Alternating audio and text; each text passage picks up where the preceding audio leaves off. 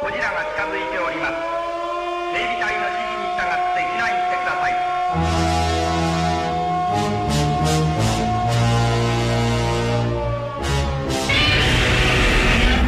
We are getting some truly extraordinary live images here in the studio.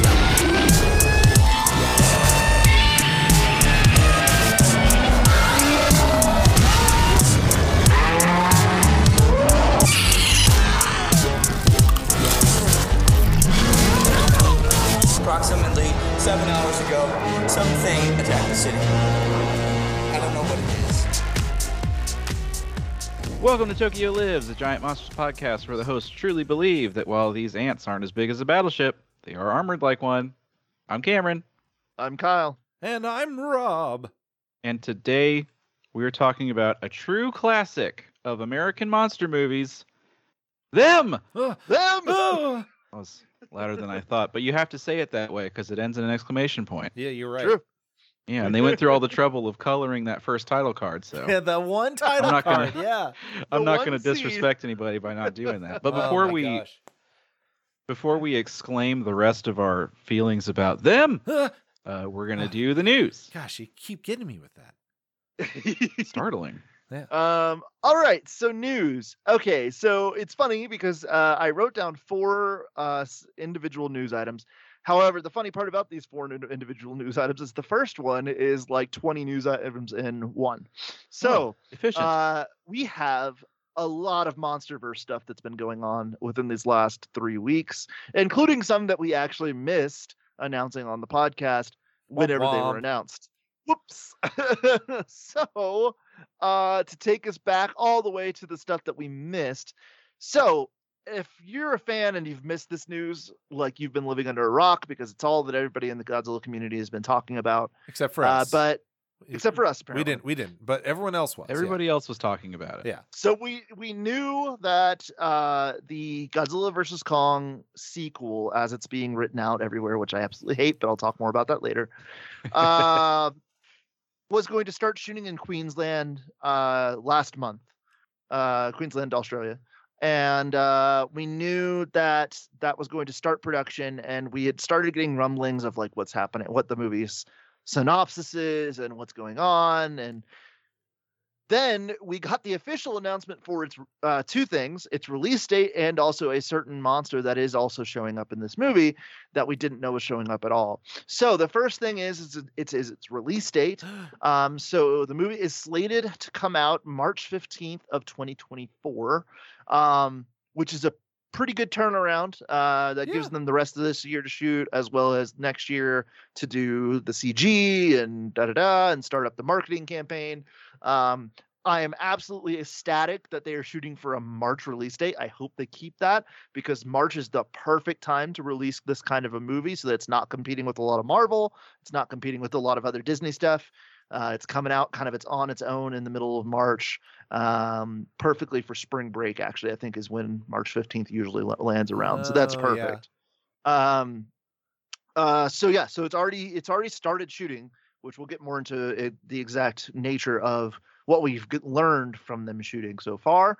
But we also got official confirmation that Godzilla was going to be in this movie. Now that is really, really interesting, and it plays into a lot of stuff that we're going to talk about in just a second in the news, because up until the official announcement of the release date and the official press release from the official Godzilla website from Toho, we had no idea that Godzilla was going to be in this next movie. Everything we had heard was it was going to be like a Son of Kong movie, that it was going to be very Kong-centric, not Godzilla-centric. But now we're starting to learn a little bit more about the production, even though we don't have a good synopsis still. That is kind of leading us to maybe think that this might be a movie that has kind of a dual story setup to it, where some of it's taking place in the Hollow Earth, some of it's taking place on the surface. So we'll talk about that more in just a second. But once again, the biggest news is 100% confirmed Godzilla is going to be in this movie. We don't know how long he's going to be in this movie. He still could kind of be playing second fiddle to Kong, with it being a Kong-centered story, and Godzilla's just kind of doing a couple things on the surface.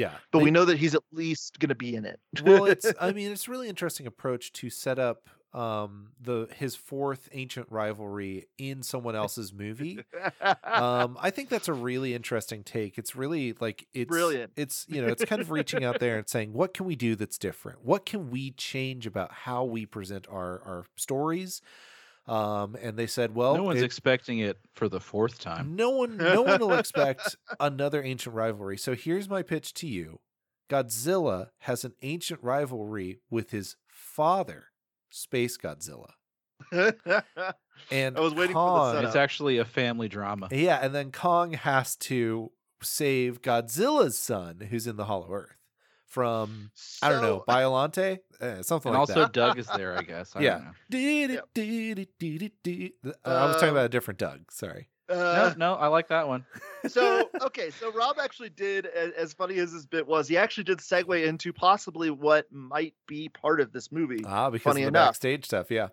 Yeah. So, okay. So number one, so the Queensland filming that we've actually seen on camera, they filmed on a beach with the beachgoers told that something was flying in the sky heading towards them via the megaphone.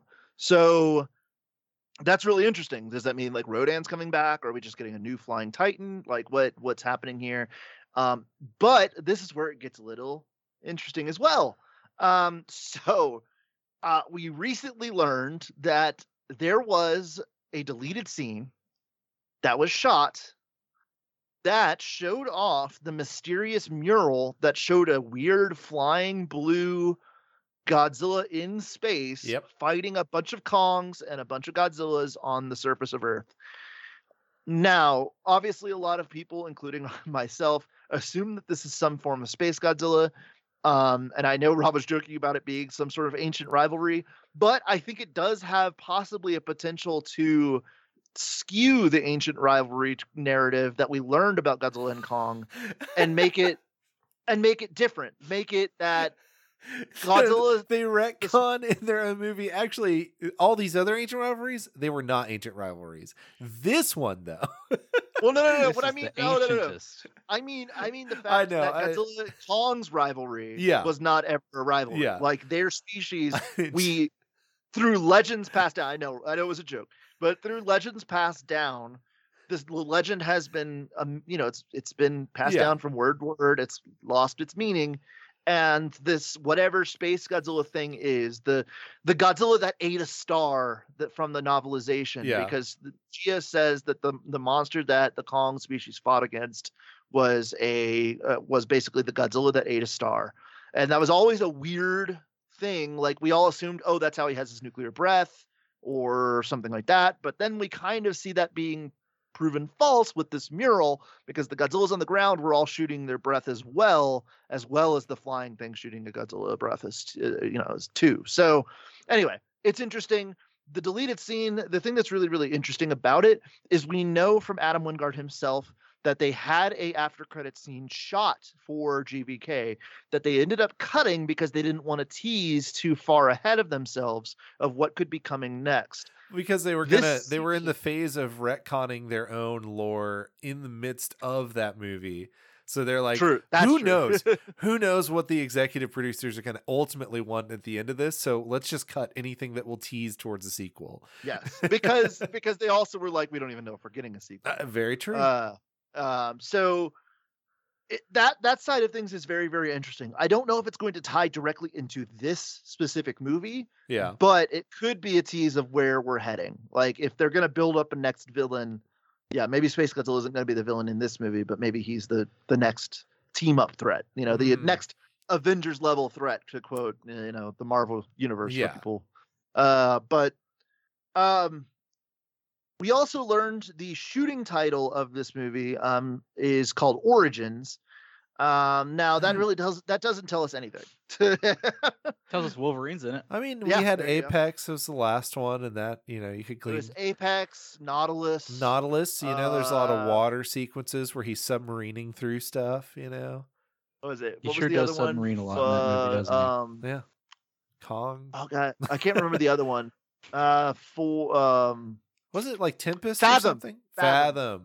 Never mind. Yeah, Fathom was the other one. Yeah. So, these shooting titles are meant to make people not know where the movie's being shot. However, nowadays, because of just modern technology, usually these working titles get out, so it doesn't really serve any purpose at all. So the only thing that's really kind of fun is that if you look at the little clapboard that was released officially at this point, because the leak happened, so they were just like, might as well lean into it. So they showed off the first clapboard for the first day of shooting Origins, and on it, like there's this weird crystalline pattern behind the text, and some of that might just be me looking for something where it's not there. It is also just the way that Adam Wingard likes to color things. It's neon lines. It's just blue. What is it called? It's bi lighting. Bisexual lighting is what it's called, right? Yeah, maybe we're gonna learn a lot more about Kong in this next one. I don't know. Yeah. Maybe that's what they're leaning into is the Tumblr pages. He's a bicon, yeah. So that's interesting. And then let's see. To keep with the movie for a second, then we got to move to the TV shows for just a brief second. The last news we have on the movie is that we did get another synopsis for the movie, which once again, I said earlier, kind of leans towards that maybe split movie idea where it's going to take place on the surface and in the Hollow Earth. Yeah. Where it was a press. It came from the weirdest places, as every piece of news from this movie has come from weird places. This came from the government of Australia's description of the movie on an official press release from the government, not Legendary, not anybody else, from the government. So it says the fifth film in the MonsterVerse franchise will see Kong defend the Earth from unusual and dangerous creatures that threaten his new home. And then this part came from a separate article, but it had the exact same synopsis, and it came from a similar source. There was a second sentence added there, which leads to the Godzilla side of things, where it says, but something is happening above too. So something is happening on the surface and something is happening in the Hollow Earth. I don't know if they're going to be related threats or they're going to be two different threats that our two heroes are fighting at the same time. I've read a lot of fan theories about something. I mean, I would kill for. Rob joked about it earlier, but Biollante would be really interesting as a threat. What if her roots got all the way down to the Hollow Earth? So Kong is fighting off like the bottom part of her with all the vines and the like mouth pieces and stuff like that. And then you have Godzilla on the surface fighting the big body of like a Biollante. Like that could be kind of interesting if they were like fighting it together, but like separate at the same time. Like you could do some really interesting things with that. I don't know if that's going to be true. Obviously we know barely anything about this movie because Legendary is just playing it close to the vest for some reason. I have no idea why. But because they're currently rewriting as they're filming. They're like, no, hold on. They're audience testing every single shot, every single thing. They're going back, and Adam's like, "All right, man, sure." They have a whiteboard, and they've scratched out ancient rivalry, age-old rivalry, different long ways to word rivalry. It. Yeah. All right, so staying in the MonsterVerse for just a split second, there's a couple more little tidbits here. So at the same time as this movie is being filmed, the live action TV show is being filmed as well. And the live action TV show, the Monarch show that we all know is coming, that's going to be on Apple TV. So we've gotten a couple little other teases of what might be going on with the cast and how this is going to work. So we knew that the two Russells had been cast. So one of the big rumors is that Wyatt Russell was going to play the young version of Kurt Russell, and Kurt Russell was going to play the older version in like modern in 2014. Yeah. That has pretty much been confirmed. Because a lot of the shooting that they were just doing where Wyatt Russell was seen on set was done up like the 1950s. So like the cars, the costumes, everything was like 1950s style. So some part of the show is going to take place probably in the lead up to nuking Godzilla at the Bikini Atoll. So that's kind of giving a little bit of confirmation to that rumor that Kurt Russell will probably play his same character in 2014 after Godzilla reemerged, which is interesting. Like the dual timeline aspect of that could be kind of. I also deeply prefer that to CGIing Kurt Russell to look. Oh, younger, yeah, because that always looks so weird. Any day of the week. Even in the best case scenarios, it's still like the slip slide away from like just hiring an actor. Just like hire a guy to do the guy. Like it's fine. Hire a guy. Disney has set a really weird precedent with that kind of thing, and I'm glad that Apple is not falling into it, or Legendary is not falling into it. Because I mean, we all know, like, everybody knew, like, hey, Sebastian Stan looks a lot like Mark Hamill when he was this age, and Mark Hamill would love for that to be the casting, and then Disney was like, no, CGI face. We're not paying a man. Listen, it's cheaper for us to hire 800 intern VFX artists and starve them out while and then like, Disney's always been like, I'd rather die than hire an actor. Not always. This is definitely a modern era problem. But I feel like they were like begrudgingly because the technology wasn't there yet. Yeah, fair. Like, fine. So two more things in the MonsterVerse before we move on. Number one, this is something that I should have kept in the movie sequence. So we knew Dan Stevens was going to be the lead role in this Godzilla Kong sequel. Yeah. Of course, we had not any idea who he was going to play. We just know that he's worked with Adam before. That's why he's here. Yeah. And I mean, Dan Stevens is a good actor. And he is. So I'm excited. But we actually did find out who he's going to be playing, at least a little bit. So a call sheet for the film was taken a picture of, and next to his character, he was listed as Stephen Randa. Now, if you don't remember who the Randa name belongs to, if you go back all the way to Kong Skull Island, Bill Randa, aka played by John Goodman, is the guy that took them to Skull Island and so on and so forth. So he is probably going to be playing the grandson of Bill Randa, which I think that's, I mean, something that the MonsterVerse has had for better or worse, but I kind of am starting to see it as a good trend within its own universe. Is the MonsterVerse films really focus on family lineage and family a lot. It's a film about family. It's a film about ancient connections. Ancient families. But no, I mean, think about it. Every single movie has been about a family dynamic. Yeah. 2014. Skull Island is probably the only one that wasn't. But everything else... Well, weren't they a found family? They were. Yeah, in a way. John C. Reilly and the other guys. And there you go. Kong was their baby. Well, actually, you know what? No, just John C. Reilly is a family character because he's trying to get back to his family. That's true. Trying to get back to his family, and then he does get back to his family, and I really enjoyed that sequence. It was a cute scene. So apparently he's going to play the distant relative of Bill Randa, which is great. I think that's a cool way to tie things in, especially if his character is going to be down in the Hollow Earth studying Kong. Like, I feel like that's something that would really fit with like where he would go as like, my grandfather's the one that discovered Kong in the first place, kind of a thing. But we don't know much more than that. We just know that his name is Stephen Randa. And of course that set up the red flags for everybody in the fandom being like, hey, it's gonna be so funny if it's just a coincidence. Like he's not related. They forgot what they named John Goodman's character. Like, Randa, John Goodman Randa, and he's like, oh no relation. And then they never address it ever again. Just one sequence at the very beginning. It's gonna be as bad as the Serizawa thing, just not going anywhere. Oh jeez, don't.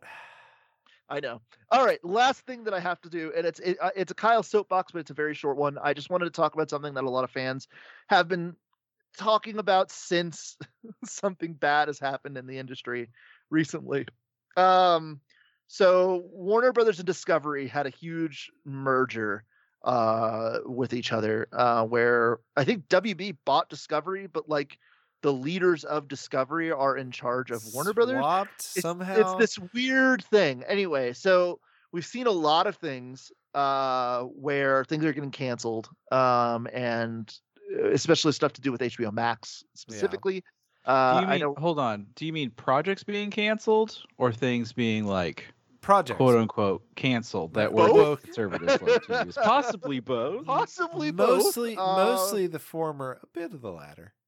Yes. Right. Of course, the most famous one is the Batgirl movie that was 90% of the way being done filming, and they completely are just like, yeah, we're never going to release this. Yeah. And it's like, whoa. The okay, Scooby-Doo movie was like 80% done and was just like also canned.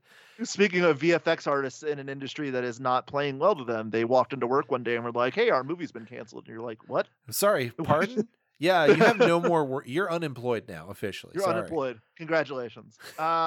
Congratulations. So it's been sending people into a lot of like doomsaying. And to be perfectly honest, with this specific instance, I completely understand it. Like, it's very uncertain. Like, everything that we thought about what we knew where DC was going to go with their movies, like, with Michael Keaton being brought in to kind of replace Ben Affleck and all that stuff, now is like, I don't know, like, and the Flash movie is still in a weird limbo state because Ezra Miller finally got arrested. Anyway, they finally tracked them down. Finally caught him. Which, by the way, real quick before I move on to my point, did you know that he filmed extra scenes for the Flash while on the run? Yeah, from the cops. That's insane. They were like dipping into the studio, like wiping sweat off their brow and like checking out, like they're closing the blinds and like, okay, I can do another shot. What's the line? And then they're jumping in the suit, saying the line, and then like the cops kick down the door and they just run out of the room. I have like, so many they're too fast. I cannot wait for the true crime podcast that's just about Ezra Miller's rampage. I will watch the hell out of that. Anyway, so let's get something clear with the MonsterVerse. So the MonsterVerse, MonsterVerse is made by Legendary Pictures. It is distributed by Warner Brothers. Now, what that means is that Legendary is putting forth all the money, all the effort, like all the everything to do with making of the film. Yeah. They're the ones doing that. Warner Brothers is the one that's paying the fees to get the movie into theaters and to get it to other countries and blah blah blah blah blah. They don't get a tax benefit for the movie being a flop because they didn't produce the movie. The reason that a lot of people are freaked out is because they're canceling their online shows and they're canceling movies, and they can count that as a loss, and they're not releasing physical media because, again, they can count it as a loss. So basically they did all this corporate merger stuff, which is just like buku bucks for CEOs. And then to ensure that no money gets lost from the acquisition of that huge amount of wealth, they're now saying, sorry, we had to cancel a bunch of projects. Sorry. Huge, we had no choice. 1 million tax write-offs, basically. So I can see why people are scared. We should make it Tokyo Lives merch. Like, it's a t-shirt that says capitalism is bad for art. Oh, there you go. Yeah. They cannot coexist. So as Rob was about to say, for sure. I understand why people are getting freaked out. I understand why everybody's like, oh my God, they're part of the 10-year plan. Right. Yeah. Are they going to cancel the MonsterVerse? So I'm not saying that it couldn't happen. I am saying that the chance is very, very low. And the reason why it's very, very low is because what will happen is if Warner Brothers decided to go, we don't want free money from your franchise, we're not going to distribute it anymore, which that completely goes against everything of the decisions that they're making right now. Because once again, the reason why they're canceling these movies is because they'd rather just get the tax write-off, even if they don't get the full amount back, than to release a movie and it bomb. Yeah. Like, so to have a sure bet of releasing a film that they didn't produce where they're just going to get a percentage back from the box office, that's a stupid decision financially for them, especially right now. So I doubt it's going to happen. But if it did, if Warner Brothers decided to be the absolute jerks and they were just like, we're done, we don't want the MonsterVerse anymore, Legendary then would have the rights to go to every other studio in Hollywood and be like, hey, do you want this franchise? Do you want to distribute this franchise? And I guarantee you somebody would pick it up. Someone. I don't know who, but someone would. Universal is probably the best example I could give, because Universal would be looking at it with dollar signs. Universal would be looking at it going, oh, you mean to tell me we could have a Godzilla and Kong ride at all of our Universal Studios properties? Like, you mean to tell me we could have a Fast and Furious crossover with the Monsterverse? There you go. And they have. You mean Vin Diesel could drive a car down Godzilla's back? There's a whiteboard somewhere, and they're like target demographic, and it's just a photocopy of me. Like, how do we get this guy? Another reason why I bring up Universal is because Universal is in a weird place with the Jurassic franchise right now, where they just ended a trilogy. They are planning stuff in the future, but not in the very near future. So they could use another franchise that would be giving them free money while they are waiting for the next part of the Jurassic franchise. So, and as we've seen, technically we've already seen this happen. Legendary is not afraid to take their franchise and give it out to somebody else with the Apple TV show. Yeah. They could have held back and been like, HBO Max, you're our guy. Like, you distribute all the Monsterverse films. We're going to let you get first bidding, and we're going to go with you. But instead, they went for whoever bid the most, and Apple TV outbid HBO Max. So Legendary is not afraid to go anywhere with this franchise right now. After GVK, this franchise is officially considered a financial success. It's considered a big financial success. So just don't doomsday the franchise on Warner Brothers' weird ass decisions that they're making. Can we doomsday the franchise of, why don't we have a title for this movie? Why is it so mysterious? Well, like, is there a 5-year plan? About this? Yeah, is there a 5-year plan for the Monsterverse, or is this the new ending of the Monsterverse, quote unquote? Like, what is this? Like, yes, you can doomsday about that. Doomsday about the Kong Skull Island show, which we have no idea, like, if it's coming out or not. That's fine. Like, but yeah, that's all I have to say about it. So,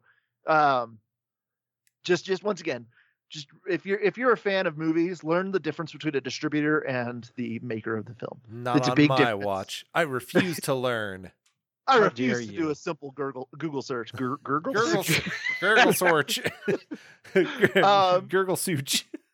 All right, so next 3 items are very, very quickly. I'm just going to beast through them real quick. Yeah. So number 1, so we've got a sequel to the Godzilla Monsters and Protectors comic series that came out.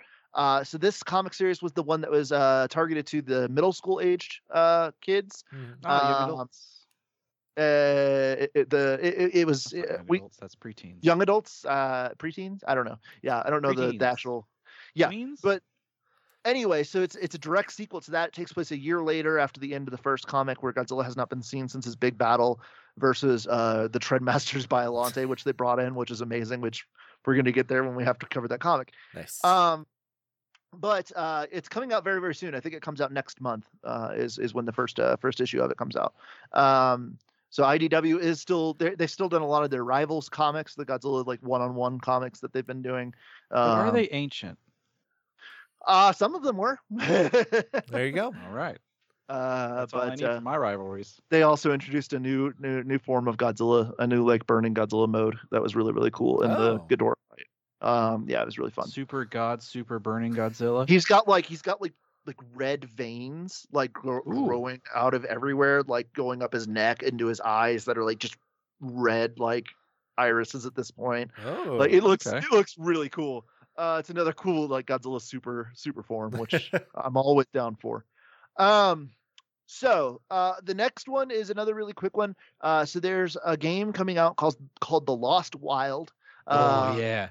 It's like a dinosaur survival first-person shooter horror game. Looks really, really good. Yeah. There's a trailer for it. The biggest thing about this is this game actually, we knew about this game for a little bit. We didn't know anything about like its release date or anything like that. The biggest news with this is that Annapurna Interactive is publishing the game that was made by an indie studio. So it's an indie studio game, and it's being published by Annapurna, which is a little bit of a bigger studio.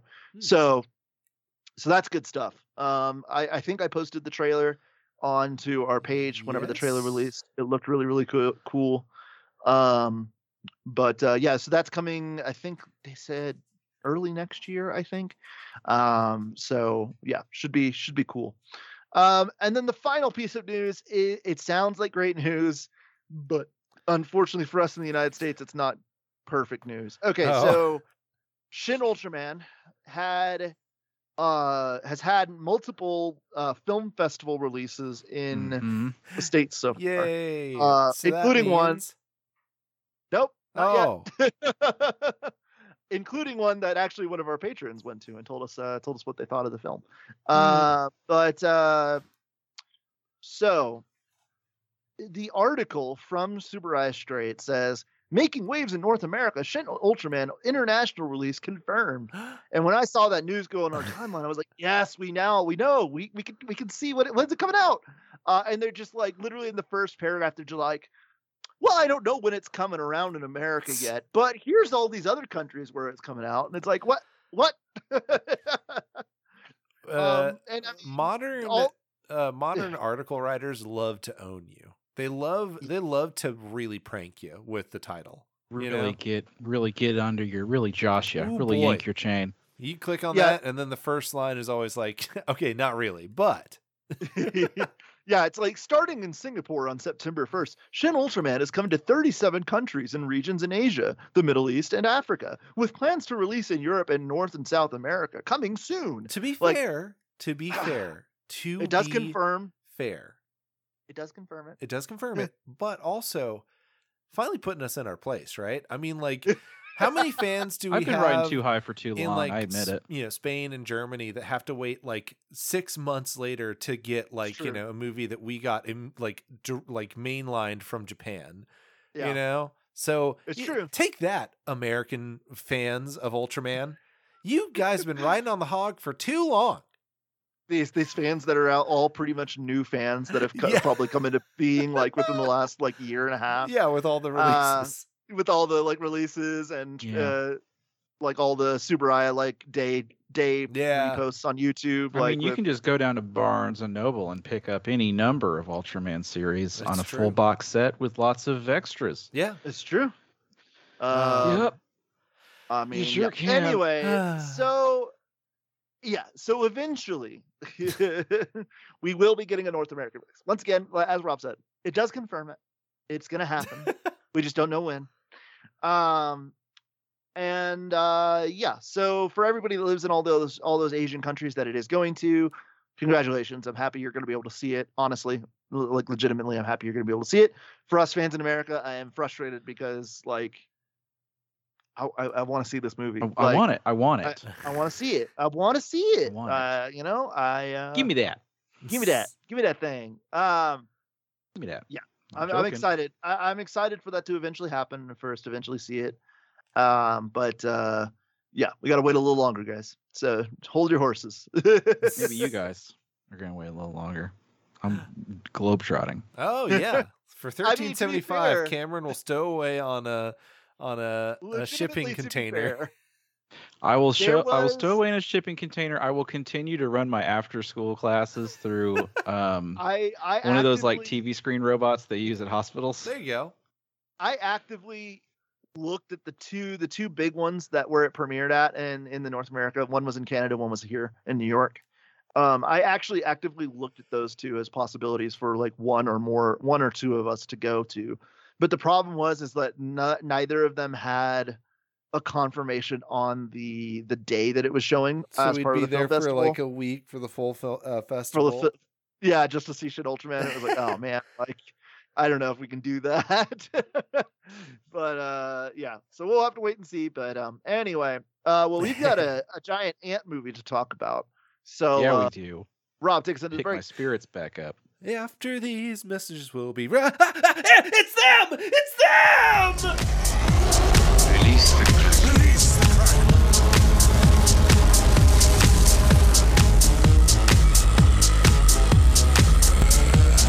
monster will destroy us all. Prehistoric monsters. The monster will destroy us all. We may be looking at a biblical prophecy come true. What?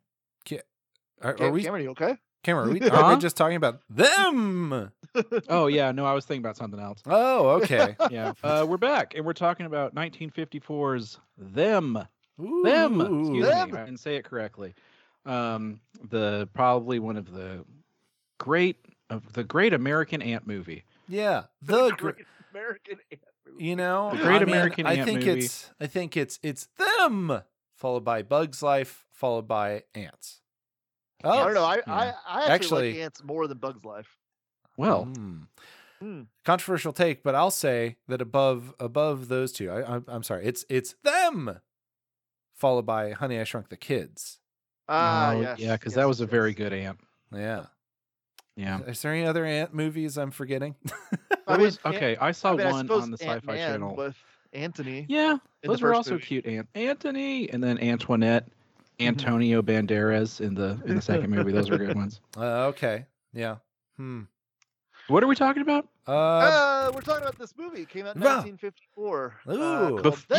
This is I think interesting again because it is a pre-Godzilla kaiju movie. Yeah. Yes, it is. It really set the ground. It really helped, finalize the messaging in Godzilla, if you think about it. Because where would Godzilla be without them? As much as a joke it is, I actually have to give props to this movie for taking the nuclear concept relatively seriously. Like the mutation aspect of these ants was handled pretty well. I have more to say about that specifically later, but and the ending where they tried to do their own Beast from 20,000 Fathoms was Beauty that killed the Beast. Yeah. Well, no, not quite, but they have their own little spiel at the end. It's the Godzilla thing. I mean, it's Beast from 20,000 Fathoms did it. Godzilla 1954 does it as well with the final Yamane speech of if we don't clean our mess up, there's going to be more Godzillas. It's kind of that same feeling at the end of this movie. But before we get to the end of this movie, Cameron, do you want to do the plot of this movie? Gosh, I'd love to. So the film opens in the stark yet beautiful New Mexico desert. Yes, land of enchantment, baby. Land of enchantment, baby. Land of the Minics/Pickets. Yes. It definitely feels like a lot of this, or the first half of this, takes place in and around the White Sands Army base. It definitely does. Yeah, that's where they were that's where it was filmed. Yeah, perfect. Yeah, they did not want to go very far. So a local pilot is helping two state troopers locate a missing person. They find a little girl wandering in the desert. She is completely catatonic. They drive her into the station. They find a trailer, which they, discover some clues that this is where she lived and where the thing happened. The thing being the entire back half of the trailer has been completely ripped out. And there's nobody found inside. He does find a pistol. One footprint. One. There's one super weird looking footprint that nobody has ever seen before. Why is it always a singular footprint this entire movie? Just it's always one. Yeah. I don't know. That's a little weird. I don't know, man. The ant occasionally lifts up his foot real tall and goes bonk. It stomps. Yeah, it really stomps. Ooh, I think they were leaving, and the other ants were like, "Harold, it's time to leave." And Harold was like, "No, I don't know. I'm not done yet." Yeah, I'm having fun. Fit. Anyway, I'm having a good time.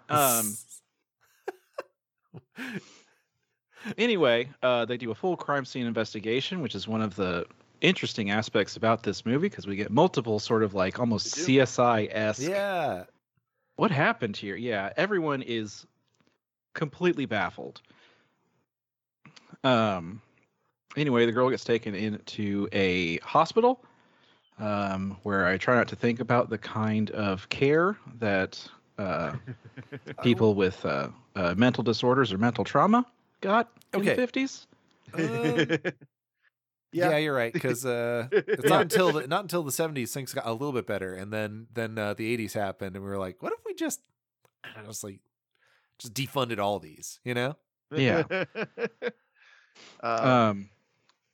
So she's getting treated. Meanwhile, they decide they're going to go check in with Gramps Johnson at his general store to see if he saw anything. They get there. Similar scene. The inside of the store is ransacked. There's a huge hole in the wall, and Johnson has been seemingly beaten to death in the basement. Yeah, he's got all the signs. Still breathing, by the way. He's got all the signs of a homicidal maniac attack. He's gotten his head crunched, his back broken, and he's been injected with gallons of formaldehydic acid or whatever. Formic acid. Formic yeah. acid. Formic acid. Yeah. You know, things that Homicidal Maniac does. You know, I think I would. Anyway, what? Hold on. Don't worry about it. Our main state trooper, Captain Eyebrows, decides he's going to go back to the station, and he leaves his partner there to sort of secure the scene, and they'll look at it when he gets back. Eyebrows partner is like, I'm bailing out. You watch the fort. You watch the fort, and then they give each other the Predator handshake, the 50s version of the Predator handshake. I can't wait to see you tomorrow, best friend. Nothing bad's going to happen to you. He gives him a gentle kiss on each cheek and the forehead, and then he leaves. Unfortunately, his partner hears one of my favorite monster sounds ever. And goes to investigate the strange sound outside. We hear gunshots and the classic 50s. Ah! Oh yeah, there's so many Wilhelm screams in this movie. There's three. There's three.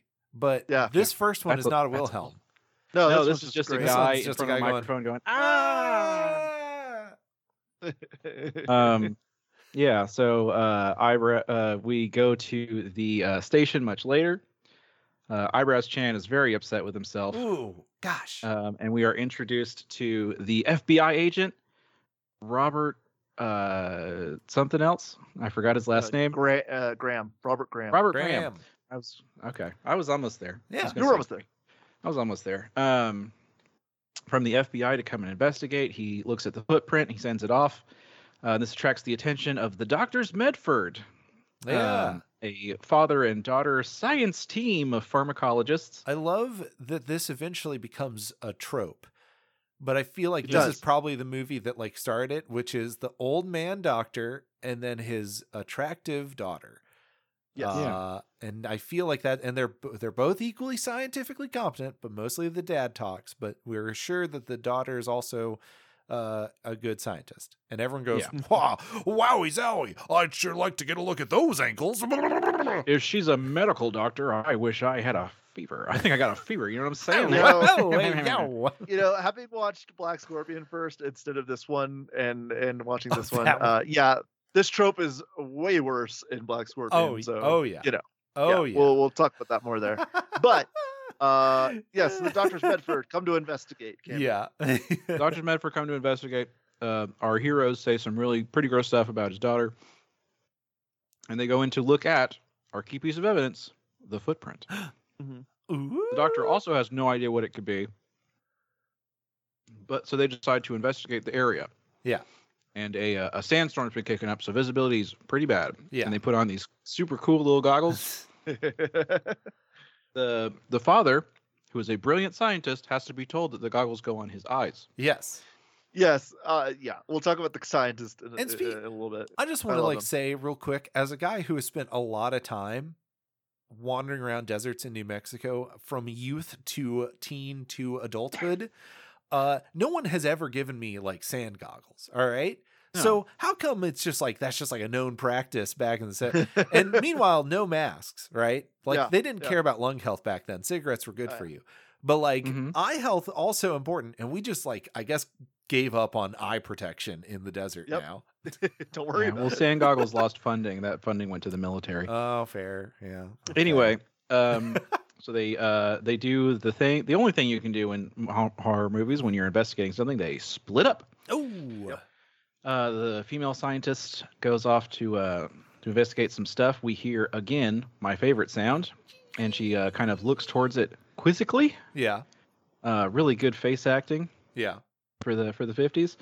And we get our first glimpse as it crests a hill. A giant ant with big kissable lips crests the hill, and she gives one of my favorite 50s scream queen screams. Is that just really? Oh, it was a good one. Yeah. The other guys show up as she runs away. Captain Eyebrows and Agent Graham are shooting at it with their little revolvers. Yeah. And the doctor's like, shoot the antennae, and they do, but they keep coming. Eyebrows Coon runs back to his car and comes back with a Tommy gun. Which, why do you have that? I feel like that's a conversation for after the plot, because like I guess I'm glad you do in this case, and he just really lays into those ants, just like like he's back at Iwo Jima, just really gets them. Oh my goodness! Lots of secondary military grade weapons just available to this police guy in the public. Yeah, I think we're supposed to assume that both of these guys like served in World War II. Are ex-military, but they shouldn't just like have like their guns. They both use flamethrowers very, very well. Oh yeah, that they just get flamethrowers. Huh. Yeah. Anyway. Anyway, so now they know what caused all the damage and killed all those people. It's giant ants. Oh my gosh! And they're like, well, how do we proceed? So Dr. Medford's like, don't worry, I'm a pharmacologist, but I also know everything there is to know about ants. And how to kill them. And more importantly, I know how to kill them. I'm a pharmacologist, and I also have a thriving lawn. So his first plan is we've got to find the ant hole. We got to find the ant hole and fill it full of nasty gas. Which no. His first plan is fill it with water. And first off, no, that won't work. No, that's what are you talking about? He literally the funny thing is he literally later in the movie explains why it won't work. Yeah. So I don't know why it at all that was, but anyway, then he's like, oh, there's no water that we can get into the middle of the desert? That's crazy. Well, I guess we could just use, I don't know, gas or something. We'll use cyanide. The military guys want to just blow the nest up, and I guess the scientist is thinking that will throw giant ants for miles, so don't. If you've ever thrown like an M40 or whatever, the little fireworks into an anthole, that's exactly what it does. That's exactly what it does. Because you think it's going to be cool and you're going to get rid of all these ants in a cool, flashy way. No, the ants are everywhere, and they're furious and confused. And you're scared, you're screaming. Which makes the ants more scared. Anyway, they decide that they are going to... covered in ants, and you're like, I don't know what's happening. Covered in ants. So they decide that they are going to shoot bazookas filled with phosphorus around the opening of the ant mound, so the ants won't come out. Yep. And then they're just going to throw a whole bunch of gas grenades in there. Yep. Like a whole bunch. You wouldn't believe. Cyanide gas grenades. Yep. Cyanide gas grenades. Heavy gas that clings to the floor, which gives us a pretty spectacular set later. Ooh, yeah. Also, I guess because it's their birthday, it's Robert Graham and Captain Eyebrows' birthdays, they get to shoot the bazookas. Yeah. Well, because there's a sequence where the captain is the one that's loading the bazooka, and he's like, I never had to use one of these. And then the Eyebrows Coon is like, yeah, well, I have. All right. And I've never had to give commands to a general before. So just pat my head like I'm a good little boy, and then I'll fire this bazooka. And then the captain very goes, interested. Pet. I'm very interested in Eyebrows Coon. He says some stuff that I think was just they were just writing lines, but now that we know about PTSD and what happens to soldiers who come home from war, there's some shadows on this man's heart. Anyway, jeez. There's a super rad sequence of them just shooting bazookas at a hole. Yeah. A lot. They shoot 4 or 5 rockets at that hole. Then once the flames die down a little bit, they Graham and Eyebrows suit up in gas safety suits. Yep. And go over, and one ant tries to come out, and they're like, "Get out of here, you little jerk!" Lays into him with the Tommy gun again, because I guess he just takes it everywhere with him now. And honestly, I can't blame him. Yeah, there's giant ants out there. Yeah.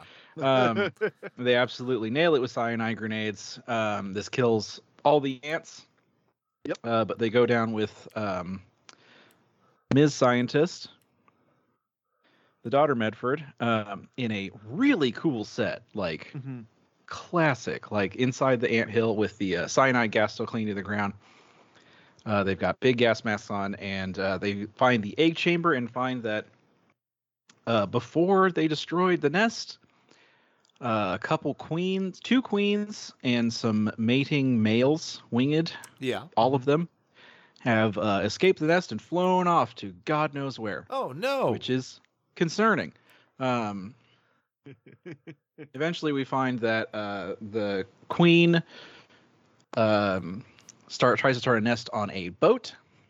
because she doesn't know what a boat is. She just flew which, southward because there was a strong gust of wind and there was a hole on the boat. So she was like, yeah, it turns out when cool. bugs fly, if the wind blows, they're just like, well, I guess I'm going this way now. All right. All right. Yeah, it's a pretty cool sequence of a boat being attacked by ants and a guy desperately trying to like beep beep beep beep beep beep beep beep beep beep beep beep beep beep, and then he gets eaten by an ant. He's being dragged away from the Morse code tapper as he's like tied beep up. beep beep beep beep beep beep beep beep beep. It's one of the other the Wilhelm screams. Yeah. From him Yeah, the when he gets Wilhelm dragged away. screams. Yep. Leonard Nimoy is informed, who then he passes the note on to someone who can actually do something about it. Yeah, they sink that boat, so that queen toast. So we still got one more. They through some more detective work and questioning some guys at the local. It's not the drunk tank. It's like an alcoholic hospital, but it's the 50s, so it's nobody's getting fixed. They're just getting yelled at. Yeah, it's like an insane asylum for drunk people. Yeah, like it's weird. It's very weird sad. thing. Yeah. But yeah, they find out that the ants are in the Los Angeles Arroyo system. Yep. And they have hostages, 2 boys that could still be alive. Oh my gosh. Yeah, one of my favorite performances in the movie, a distraught widow who identified her husband's body and doesn't know where her kids are. But yeah, eventually, and this is following Dr. Medford referencing that ants are the only creature besides man who wage war. We go to war with the ants. A big whole bunch of army guys march into the sewers and do a triumphant push back on the ants. The boys are found. Yeah. Captain Eyebrows is crushed by an ant, but not before he saves those boys. He saves the boys and then is dispatched with. And he's goddamn hero. I saved boys filled with. I got him. Filled with They're- acid. They're okay. I've got so much acid in me. Oh my body. Not the fun kind. And then he dies. Props to them for MK. killing a main character, though. I didn't expect. Yeah, that takes guts. Well, they in this- they in were this like, time. we can kill off the ugly one, the handsome FBI guy, Baby Man, who has consistently oversized jackets throughout the entire thing. Oh So my god, he looks always- hilarious. He the always whole looks like a time. kid dressed in his dad's clothes. It's very funny because everyone else is dressed in form-fitting clothes. Spectacularly. Everyone else is very well dressed. What happened He here, looks bud? hilarious. I think that it was hard to be tall in the 50s. Yeah, that's fair. Yeah. Yeah. Yep. Anyway, yeah, so we get a cool the army advancing into the sewers and hitting more ants with more flamethrowers, which again, lots of good flamethrower action in this movie. Boy. They're all Oh, furry. boy. All the little ant model or ant prop things. Yeah, all the ants puppets? that they built go right up. They're puppets. I guess I that's call a them right puppets. way to Yeah. call them. Yeah. They're They're not big, but suits. they're There's like- not a guy in there. No. No, Like some of them are on I think push carts. Yeah, Yeah. they're big old puppets. Yeah. Big old puppets. Yeah. They find the egg chamber. They absolutely go scorched earth on these ants. Yeah. And then They the audio really give it to them. the audio cuts out in the middle, so it's like it's all the screaming and ant noises, and then it cuts to the main characters, and the audio just goes. Boop. Anyway, it's time for us Anyway. to talk about the talk about ramifications what of happened nuclear here. weapons.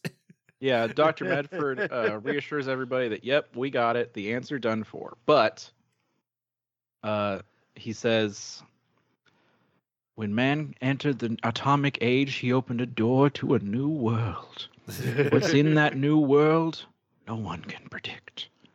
So yeah, it's a good And line. everybody just kind of stares at him as the movie fades to credits. I was like, wait, so you mean there could be like Godzilla's at, and then like the audio cuts out again? Are you The talking credits. about some kind of Godzilla, and then it goes straight to the credits of the scary 50s music? Are you talking about some kind of gorilla whale? Or maybe a Dracula. Some kind of Dracula. But Yeah, yeah, so that's the movie. It's great. yeah. It's a lot of fun. Oh boy. It's a lot of fun. Yeah, I thought that it was really, really interesting that so this is one of those movies that I'd seen clips of like a lot, but Yeah. I'd never watched the whole thing as a whole. So it was really interesting seeing how this was more of a more of a detective story almost than a monster movie at times. And I think it works for this movie like really, really well. I think that it sets it aside from like Beast from 20,000 Fathoms and Black Scorpion, which we'll talk about later this month, where it's not just a 50s B movie monster movie. Like it's got its own like stuff going on. Yeah. It's got its own investigative plot. Like I don't know. Sometimes it really hits really well. I think the opening, the first third, when it really, before you introduce the actual ant, I was actually shocked when they, like, you see the ant. Like, I was like, I wonder how long they're going to build this up. And then they don't ever lag. Like, they don't spend too much time on the mystery to reveal the ant. And then, like, it becomes a proper monster movie. And then you get this next wave of investigation when they're looking for the boys. And like trying to find where the ants go. I think the middle investigation is my least favorite, but Kyle will talk about that. It starts to drag a little bit. Of the three, definitely. I think it drags a little bit in the middle. And I'll talk about one of the things that I didn't like about that in my least favorite moment. But but overall though, I still thought it was really, really fun. So there are some Tokyo tidbits, but I want to go through some of the characters first, just because of like, this is one of those movies that it's an older movie. So, it's interesting to catch like some of these actors that like went on to do a million other things. And some didn't, I don't think. Yeah, some didn't, but like others, like a couple of them are like people that I actually literally recognized. Yeah. And I was like, oh my God, it's that guy. Holy crap. Like it's a movie, like I'll talk about him. But so let's just start out with Mr. Eyebrows himself. The two leads. Yeah, Sergeant Ben Peterson is the character name. He's played by... Oh, Ben Peterson. Okay. Ben Peterson. But he's played by James Whitmore. And this actor, for people our age, where we will recognize him from is he was the old guy in Shawshank Redemption. Yeah, he was. Yeah. Also, he was still Mr. Eyebrows because, man, those eyebrows. Yeah, those eyebrows. Very intense. Listen, you can't escape from eyebrows like that. Take it from me. I thought someone with caterpillars on his face. I thought when I first saw him, I was like, I had a split second where I was like, I wonder if that's Ben Parker. Split second. The first guy. No, that actor's name was Cliff. Yeah, that's a different guy. But like the eyebrows immediately jumped out to me. Kill them all, Peter. And this is one of those. This is one of those actors that has been in a billion things since this early era. Like, I mean, he was in Tora Tora Tora. He's been in a lot of like big movies from this era. Yeah. He's fantastic. Yeah. He's that great like 50s actor, that was just like in everything that he could ever be in. All at once, So next is so keeping with the two main characters, so we've got Robert Graham, FBI agent, aka James Arness. He's one that he's been in a lot of westerns. Yeah, he has a lot of westerns. He has that white hat face, Yes.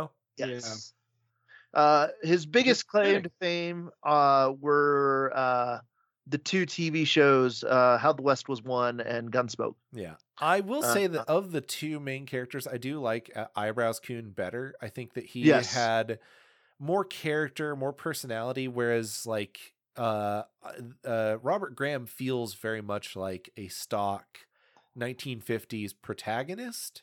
Yes. Without a lot of like to uniquely identify him, and maybe I just hate him more because he betrays the one Texan in the movie. Yeah. Like maybe that's what it was like, the thing that really set me off. You guys know for a fact that he doesn't need to be there, but they're like, we got to keep him here to keep it secret. Yeah. I think, I don't know. Yeah. Between the two of them. Also, I like that Mr. Eyebrows was a character on his own that did not rely on the romance plot. Yeah. So like the problem with Graham is that he kind of falls into that trope, even if this movie is probably one of the first ones to invent that in like the monster movie. Like it's still, you can really feel that as far as his character is concerned. Like it's very tropey. Yeah. But regardless, so he did a lot of westerns and stuff around that era, and those two TV shows, like I said, are his biggest claim to fame. Talk about somebody who does have a really good claim to fame is Dr. Harold Medford, aka played by Edmund Gwynn. I did not recognize his face until I went to IMDb and saw what his like his actual photo was.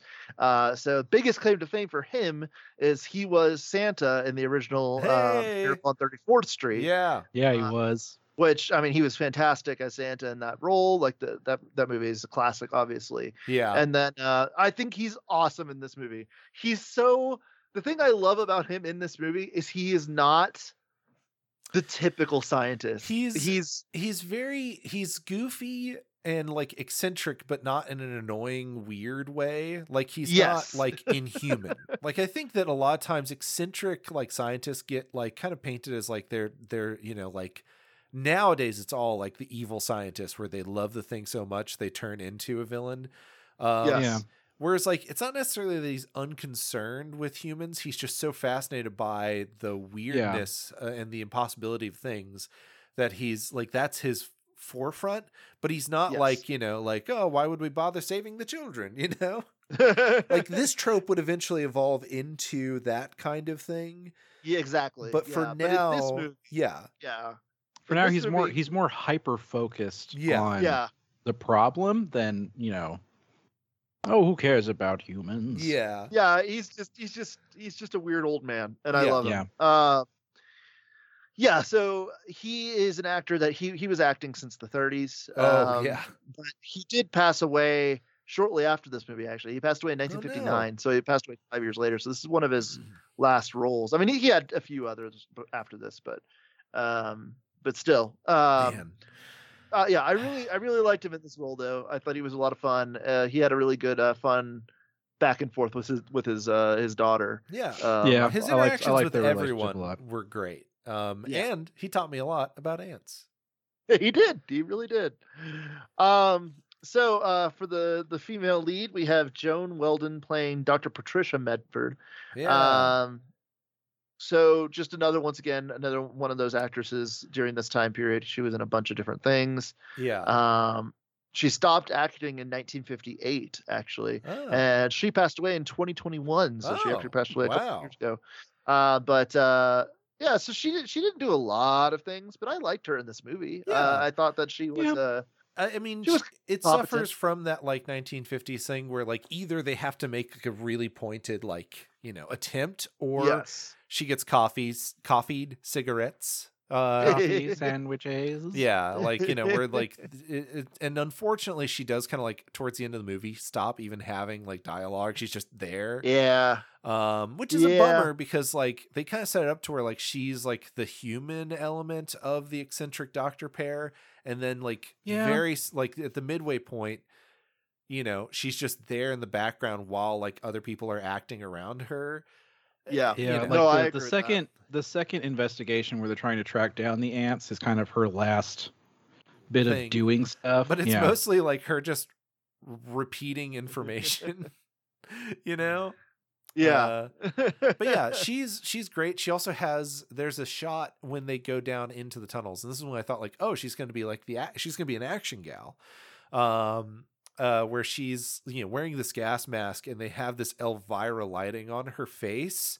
When, they do.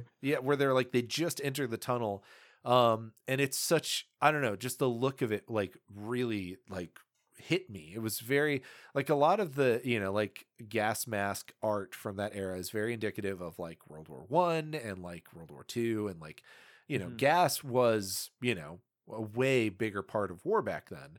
And usually it's like masculine faces, and it's like in the face of war, and it's rare to see and maybe it's just like again like the propaganda of the time is very like focused on like the war or like families, but to see a feminine face with Elvira sexy lighting in a gas mask was just like, I don't know, stunning. Something about it really like I was like intrigued. It's something you don't see very often. It's there's a lot of shots in this movie that really stuck with me on this time that I watched it. Okay, so just two more actors to talk about. Just the brief one for Cameron that he already brought up is, of course, Leonard Nimoy's Blink and You'll Miss It cameo as the operator. I didn't see it, and then he sent it to me. I was like, no way, that's Leonard Nimoy. And I looked it up and I was like, holy crap, it's Leonard Nimoy. That's Leonard Nimoy. That's really cool. And now the other guy, so Mr. Texas himself. So this actor, his name is Fess Parker, is the actor's name. When I saw him, I freaked out because there was a movie that I always used to watch as a kid that I still need to buy like a Blu-ray or DVD of because I just still really like that movie called The Great Locomotive Chase, which is it's a true story based on when the Union soldiers stole a Confederate railroad and tried to get it over the border with it's a wild story. But anyway, so he plays the lead Union soldier in that movie, and I've always recognized his face from that. But another thing that's really interesting though is he has been in a lot of other stuff other than that, including he played Daniel Boone in the Daniel Boone TV series. He was David Crockett in the Magical World of Disney TV series. Like every time they did anything with Davy Crockett. And so like it was just wild to recognize him. It was like, what? That's crazy. That's so cool. Yeah. And it actually tails into starting to do a couple of Tokyo Tidbits, which is why I really wanted to do them. So Walt Disney himself screened them because he was interested in casting James Arness, the FBI agent. Yeah. As Davy Crockett. However, he was so impressed by Fess Parker as the crazy Texas pilot, they chose him for the part. So that's how he got the role as Davy Crockett, was for being the crazy Texas pilot. Very good stuff. So the next Tokyo Tidbit is the flamethrowers used in the movie were standard World War II weapons and were loaned by the U.S. Army to the production of the film. Real flamethrowers. Nice. Real flamethrowers. They were actual flamethrowers. And the actors handling the weapons were actual World War II combat veterans who had used them in battle previously. So like not only were they real flamethrowers, they actually got real people that knew how to use those flamethrowers, which is like really flamethrower fun. Throwers. Wow. So in 1998, apparently it was revealed that while they were filming the movie, it got up to like 110 degrees Fahrenheit during filming.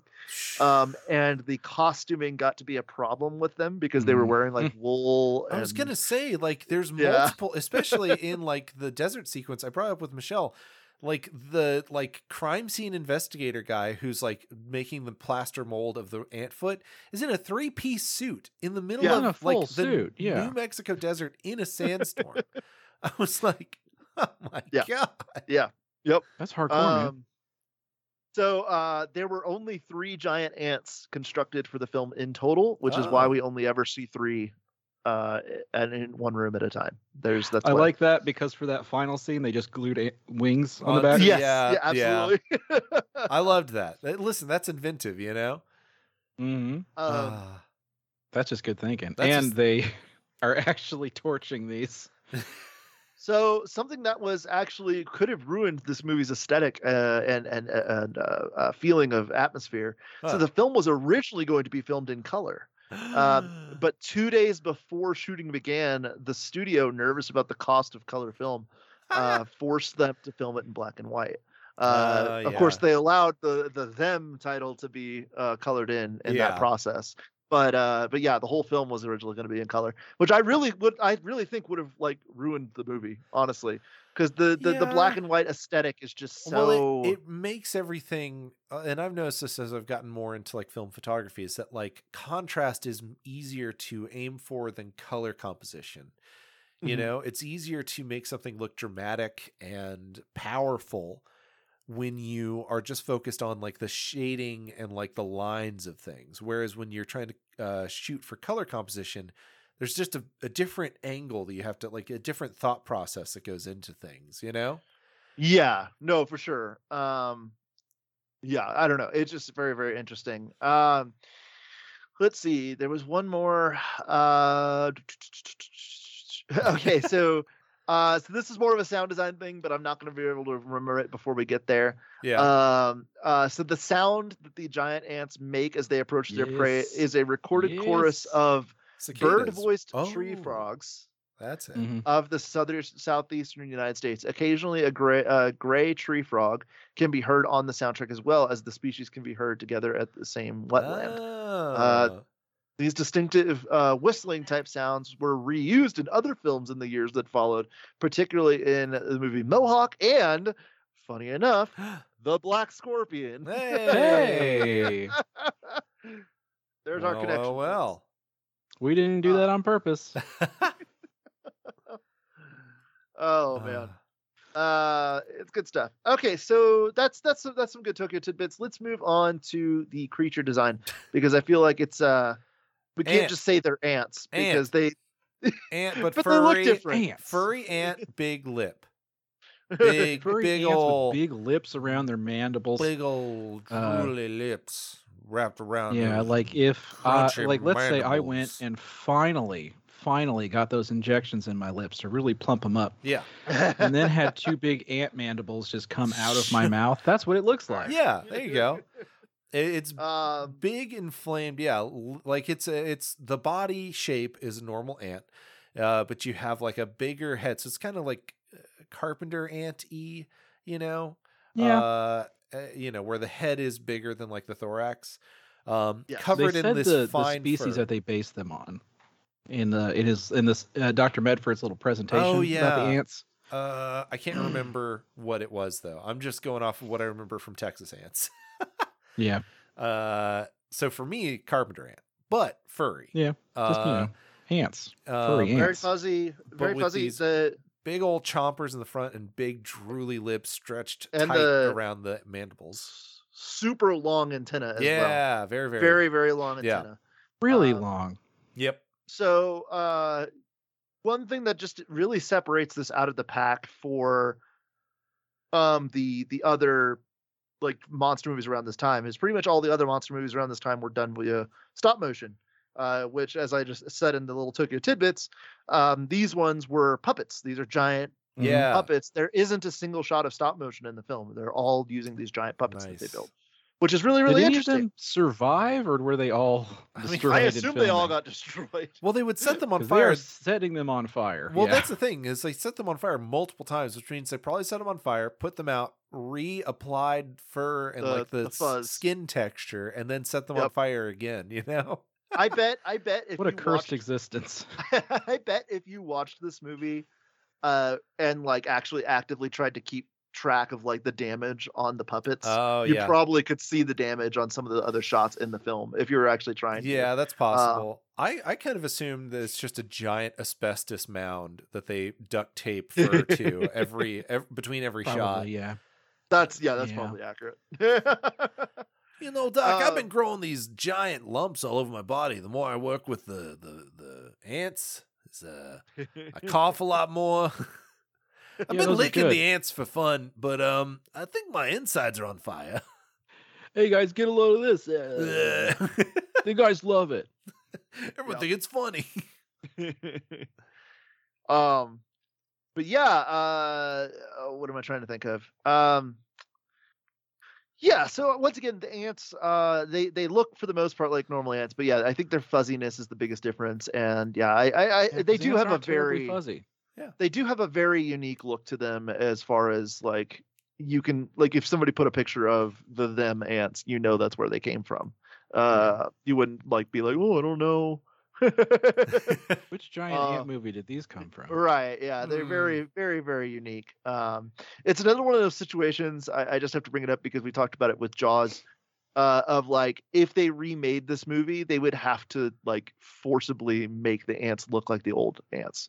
Like they couldn't just like remake them with just normal looking ants. Like, I think it would just look weird. Like you wouldn't be able to like. They have become iconic.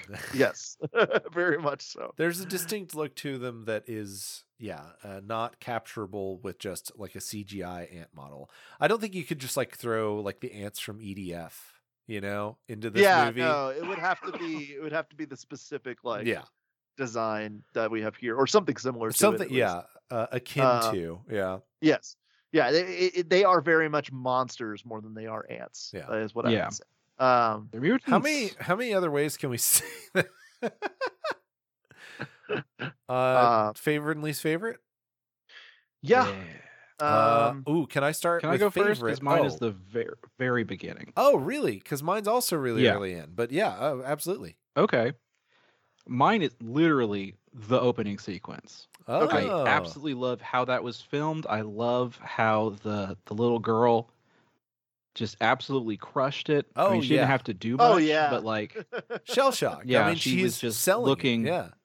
Yeah, she is, 1,000-yard stare, and just the way they're interacting with her, where they're like concerned, but also just like baffled. It's just like it starts the movie on especially for that time period, such a bizarre note. Yeah. Mm-hmm.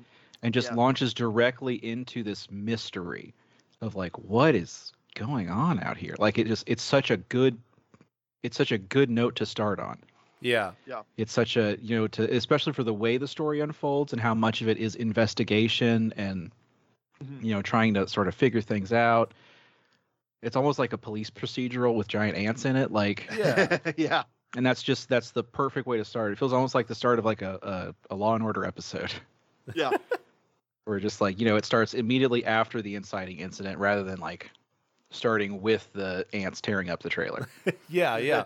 No, it starts with a mystery, which Yes. leads perfectly into my favorite sequence, which is literally the opening discovery stuff. Like them walking around and doing this investigation and seeing all these signs of something truly like malevolent and big happening. And all the way up until like, honestly, the first gunshot of the movie. I think that whole investigation of the trailer and the investigation of that little like outpost, and seeing all this destruction, seeing this like, because they make these big soundstage sets where they've destroyed stuff, have these big holes through walls and everything, and the slow buildup to a reveal that it's a giant ant is so good. And I can imagine if I didn't know what them was, and I just was listening to if we were sitting in the theater in 1954. Yeah, and like listening to the commercial, them, watch out because they're coming. Yes, that's right, them. Make sure not to miss them. Or whatever. Right. And I'm just like, okay, yeah, I'm a normal soda jerk kind of guy. I'm gonna go on down to the big movie house and see a theater production. And then I'm gonna go there, and the whole buildup and tension of this thing, and hearing the whistling crickety noise. Yeah. The stridulation is the name of it. Stridulation of the ants. They say it in the movie, and also if you have subtitles on, it says loud stridulation increases. Or whatever. Loud stridulation. There you go. My favorite kind of stridulation. And so just like the buildup of that is so good. It's so perfect. And the first death that you hear is just great. Like they avoided the temptation to have like the ants, like antenna come in, or like you see the mandibles grab someone. No, there's a sandstorm outside. It's impossible to see. The character goes out because that noise is getting louder, and the stridulation is getting louder and louder. All of a sudden you hear him go, ah, cow, cow, cow, ah, and then dying. And then the noise overwhelms his screams. It's very good. Something we talked about in our group chat a lot, especially in these first two sequences, is atmosphere. Yeah. Yes. This movie is very atmospheric, especially at the beginning. And it sets up all the rest of the events so well. Oh man. Yeah. Yeah.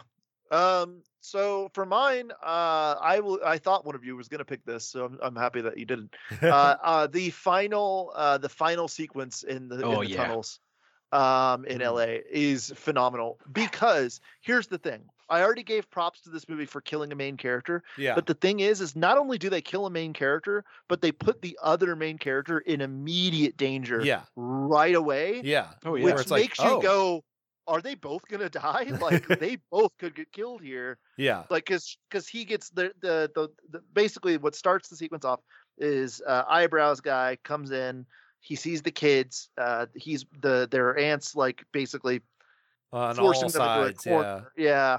And so he climbs out of the little pipe and he like kills the ones and gets the kids and puts them through the pipe. But then the other ants come and crush him, kills him. Yeah. Right in time for the military to show up. The military shows up, starts flamethrowing the rest of the ants. They're trying to head further and further into the tunnels, and this is where it gets interesting, as they head further and further in. But the ants that we saw surrounding the kids had damaged the structure, because that part is under construction, and so it collapses behind the FBI agent. And so the FBI agent is now on the other side of the wall in the actual hive. surrounded by giant ants. Yeah, he's like barely dodging underneath them and like trying to shoot them and trying to survive. And it's a really tense scene where he's like literally like, he's having to like dodge roll, like literally like video game dodge roll under an ant that's like going for him. Which the thing is the reason why I like it so much is because these ant puppets don't have a lot of range of motion. Yeah. But the thing is that when it's in that tight, close quarters, and you have all three of the puppets like there and working together in tandem, it feels like he's surrounded. Like even though you only see three at a time, like it feels like there's more than that. It feels like he's just being attacked. Your mind fills in the gaps for the movie. Yeah. Well, they're maximizing the use of their camera and limited like sets. Exactly. Which is just moving. Lesser movies would just kind of be like, oh, there's one ant and it keeps biting me. Oh no. Exactly. But you really get that claustrophobic feel of like like I said, the other main character just died, so it really does leave you to that position of like, technically this guy could die too. There's no like they just showed you they're willing to do it. Yeah, no one. And they immediately turn the gun on our other main character, and they're like, oh god, they're gonna do it. They're crazy. Speaking of that tension, I briefly wanted to mention the scene just before Eyebrows goes to save the kids. There's a bunch of different like army guys and a bunch of different jeeps driving through the different tunnels trying to find the ants. Yeah. And our two main characters, who are best friends and possibly lovers at this point, drive past a small sort of like drainage pipe, and they hear kind of not the stridulations, but kind of like like noise. Things moving around. Yeah. And so they like get on the radio and they're like, everybody turn off your engines. And like, it's suddenly dead quiet. Yeah. And they turn their little spotlight on the drainage pipe, and it only lasts a few seconds because it shows the pipe and then it shows each of their faces. Yeah. And that created so much more tension than I was expecting to get out of this movie. Yeah. Yeah. Like it felt like a Hitchcock moment. Like I was just like, oh god, what's gonna happen? I was expecting like an ant head to pop out. And if an ant head did pop out, I was gonna freak out. Yeah. But yeah, you don't. But it doesn't. The ant head doesn't pop out, so you don't get a release from that tension. Oh, yeah, it's good stuff. Hey, speaking of release from tension, do you want to talk about things that made us tense? No, wait, not tense. No, not tense. The other opposite. The opposite. Things that made you say, "All right, come on, guys, come on." Yeah. What are you doing? What are you doing? Because this movie wasn't perfect. I did like a lot of it, but there are things that I didn't like, and Kyle and I got a chance to talk about this before we started recording, so I think I know what his is, and so mine's at basically the end of the movie. So I'll save mine. Cameron, where's yours in the movie? I mean, it's the same problem I usually have with these movies. I was gonna, so it's like when it's towards the beginning. When the Medfords first show up. Okay. And her coffee dress cigarettes. gets her dress gets stuck, and they're caught. like, "Whoa, and they're look like, at them ankles! Wow, look at those calves! Come on, guys, Yeah. Man." Yeah, mine is in the middle of the movie. This movie, just like I don't know every other '50s movie from this, like the sci-fi movies from this time, has a bad problem with like middle slowdown. It's like they weren't concerned with the second act. The second act just was like it just had to be there, Yeah, they're trying to get them in seats and then get them, specifically leave them with a memory they can talk about, and then the middle just doesn't matter. Specifically, as fun as it is, I think that the ant boardroom scene specifically, where he's trying to explain why these ants are a big threat. Well, I did like that, but for very specific reasons. I like it. I just think it lasts too long. I think. Oh no, it's definitely too long. Because he just like he starts just kind of rambling, and I mean it fits the character to be fair, but like it just feels like he just all of a sudden he's just like, oh, and here's a slide of ants at war, and it's like why what does this have to do with anything?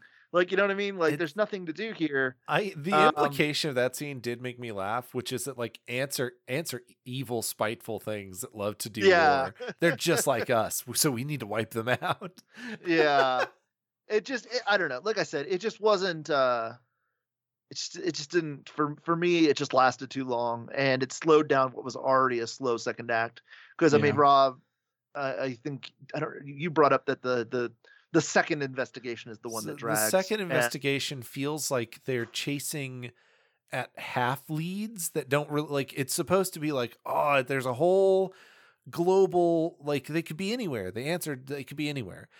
And then like, so they're chasing these leads, but no lead specifically is like narratively important except for the gal whose kids went missing. Yeah. You know, and we don't get to her for a while. Yeah. So we have, it's like, oh, the Texan and he's, you know, locked in the loony bin, but then they don't lock the mom in the loony bin. So, you know, and then like, it's like, we can't let anyone know. And then there's like 3 meetings where they're like, we can't let anyone know. And then they do another investigation. They talk to someone, they come back. We can't let anyone know. And one guy's like, maybe we should let people know. I don't know. And then they do another investigation. This time they're looking for and they're talking to all the drunk people. It's like, okay, but we can't let anyone know. Again and again and again and again. It's just repeating itself. And like, I think the middle of the movie for me is also my least favorite moment, but I have one editing issue that I'll talk about here. So in the final sequence where everyone's basically like Eyebrows Coon has said, oh my gosh, I found the ant bed. It smells exactly like it did in that, toxic pit that I was in earlier. Somehow I could smell things while I was in there.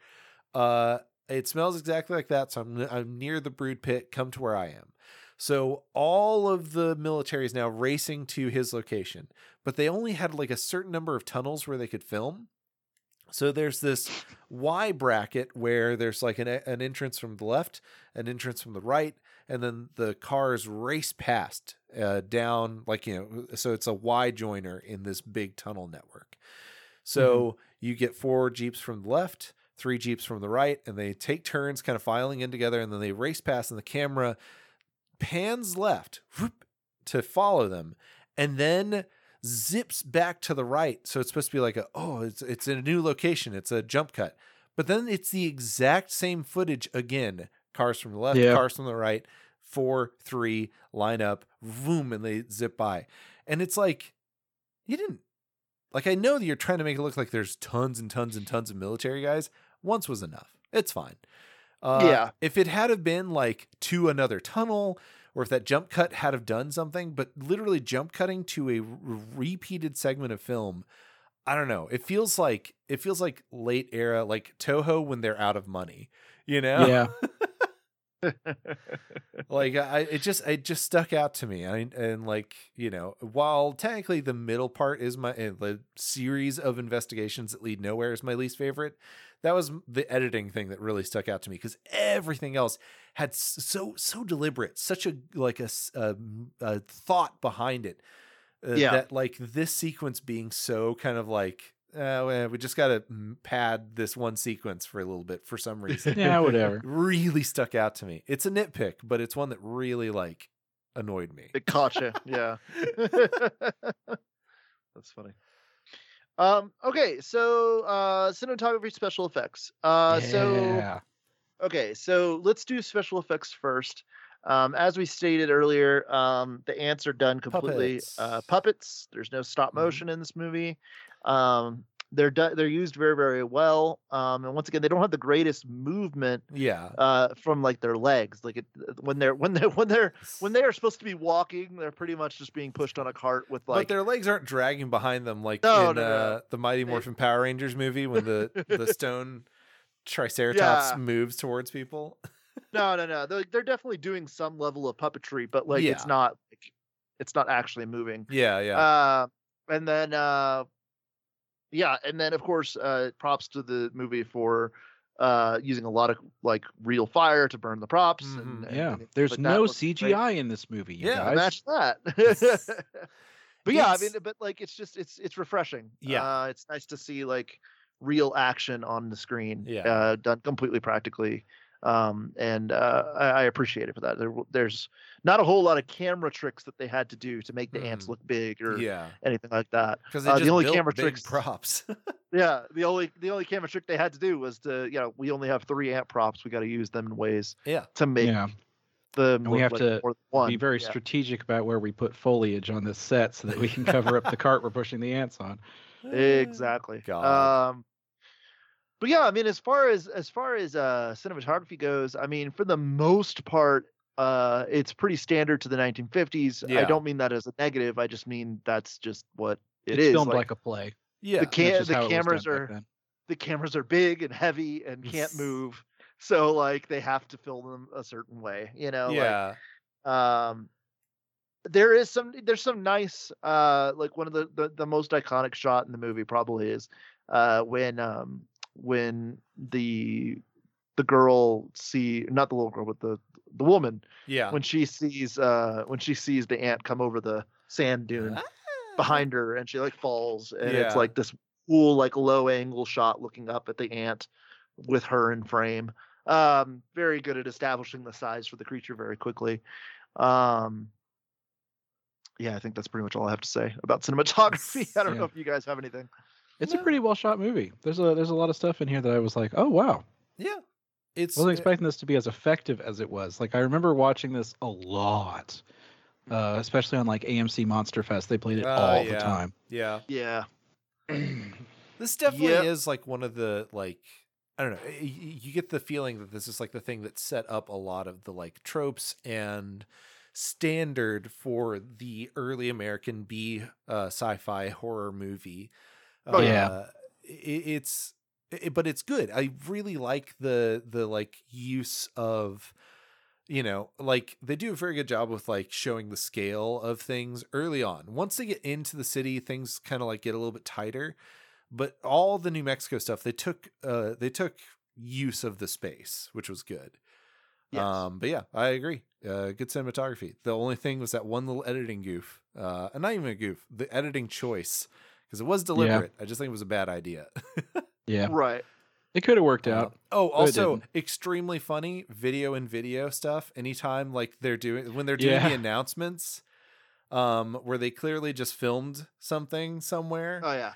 And Oh, yeah. then they so like that's all blurry and like out of focus and too dark. And then there's this one little like square cut of like an announcer guy on a TV being like, and the ants are coming and they're gonna do bad They're things. so big. Very, very funny, those sequences. No, for sure. But there's Absolutely, for limits to what they could have done there. So Yeah. it's fine. It's fine. Every movie this time has one scene that is hilarious. Yeah. We already talked about sound effects a little bit, but let's go into that. So obviously the stridulation is such a very iconic noise Yeah. that these ants make. Like, I mean, I knew this sound very like definitively in my brain without even seeing the whole movie. Oh yeah. Like Yeah. I was trying to pull up the thing and I got a commercial. Immediately. it was yeah, I mean it's very iconic.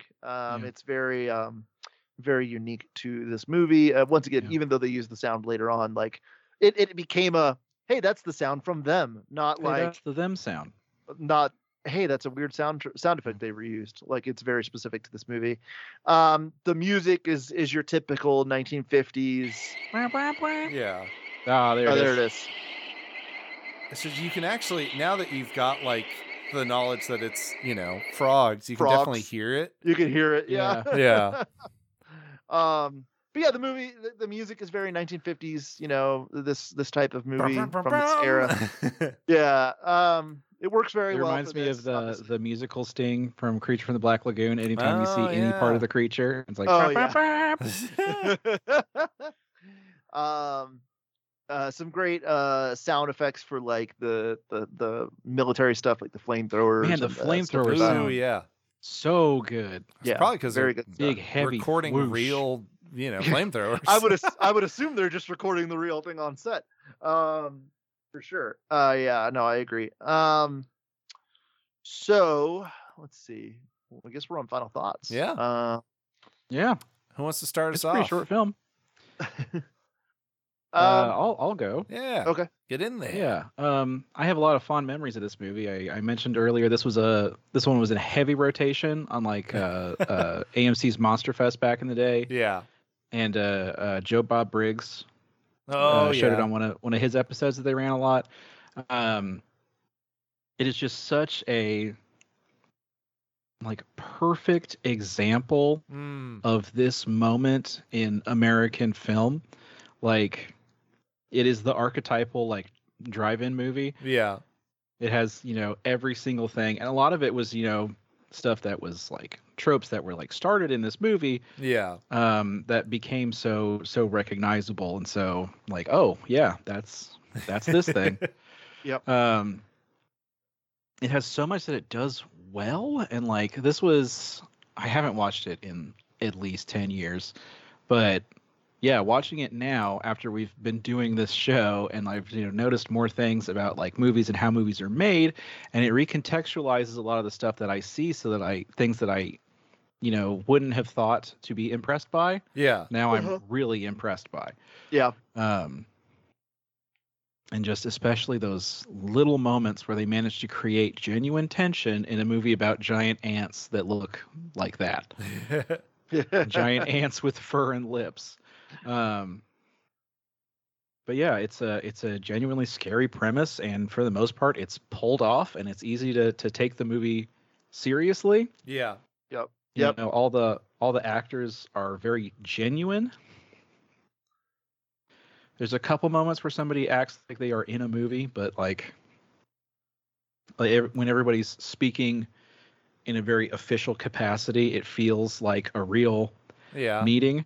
You know, and the beginning of that boardroom scene also has something that stuck with me that they could never have anticipated, and it's the scientist telling a bunch of government officials, listen, you either don't believe in this problem or you don't think it's as serious as it is. And I was like, wow. Oh boy. Zing. That came back, didn't it? Guess nothing's ever changed forever. Nothing's ever changed. But yeah, it's an absolute classic. If you are interested at all in the golden age of American black and white B movies, this is a must see. Yeah, well, it's right not, up there with it's not Giant Gila Monster. It's not a B movie; it's an ant movie. I thought we kind of discussed that pretty thoroughly at this point. Yeah. But... Okay. All right. Yeah, you like jazz? Do ya? Yeah, I'll go next real quick. Sure. Yeah, like I said, this is a movie that, you know, it's a classic for a reason, and it's just one that just is. It just, like, once again, I just never sat down and watched the whole thing. But yeah, I mean, I get how this movie really established a lot of things for any of these kinds of like giant, like nuclear creature movies past this point, from American giant studios. Radioactive blank. Yeah, like now it's a bug, now it's a giant mantis, now it's a, you know, like it's always, this movie started that kind of theming. And I really want to do at some point. Ooh. That movie's great. But yeah, I really enjoyed watching this. It was it has a fairly different kind of way at doing a monster movie, like we talked about, like it's kind of like almost an investigation, more so than it is let's fight the thing. I mean, the fights do happen, but the solutions for fighting it, you don't have to like science your way around it. Instead, you have to discover the problem, because you just kill it with normal means, you know? Right, exactly. Yeah. So a lot of kaiju movies, it's like we've got to create a new special anti-coagulant bomb or something. Yeah. No, this is they can kill them. It's just the scary part is them spreading. Yeah. They can kill them, but they got to move fast. Yeah. And moving fast with a large organization. Yeah. But yeah, like I said, I really enjoyed it. I had a blast watching it. I'm glad we covered it. I think it was really, really fun. I think it, like I said, it's a classic for a reason. And if you haven't seen it and you are into these kind of giant monster things, you should definitely check it out. The best way to check it out, I'll say it in my bit so I don't forget, is there was a special effects 4-pack Blu-ray that came out from Warner Brothers that includes them, Beast from 20,000 Fathoms, Son of Kong, and oh god, I can't remember the last one. But it's a 4-pack. It should be relatively easy to find. The transfer from the 4K to like up to the Blu-ray for these black and white films was gorgeous. Yeah. I gotta give the shout out for that, because I mean this movie looked awesome in the black and white and everything. Yeah. So yeah, I really enjoyed it. You should check it out. Yeah. Echoing a lot of sentiments is a phrase I use a lot. But yeah, I agree. It's a very, very good movie. It's also available on Internet Archive, also the Blu-ray version. So, you know, that's another venue. I think that this movie was super, super fun. It definitely had all the, and that's the thing. I never had like I had like, you know, when it comes to like movie fandoms, like I kind of go in like arcs where it's like, be really into like, you know, kung fu movies for a while. Then I'm really into like, you know, 80s comedies or whatever. And I'm really into action movies. And like, I kind of like move through these phases. I never had like a proper B movie, like horror, you know, like 50s monster movie era. Mm-hmm. But watching this made me realize that like, yeah, I think I could do that as like a whole thing for a while. I could just get really into these 50s B movies. The acting's great. The special effects are really fun. The storytelling is like very interesting because you're seeing the beginnings of tropes that like echo into the modern age.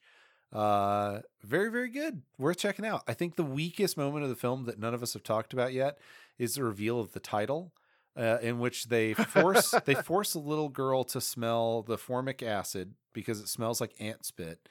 And Yeah. she freaks out. Comes because out of they her just put her right back in her most traumatic moment. They're like, the only thing that will shake her out of this is to shell shock her again, which I thought was very funny for a nurse to say. But I guess, you know, mental health back in the 50s was not a science exactly. Yeah. So she starts screaming, them, and like sobbing. And it's like good acting on the child's part, but it's very funny that like that's what a weak line. Yeah. That's the like, you know, they were like, what's the title of the movie? Them. Okay, well, someone's got to say the title of the movie. Very, very funny. We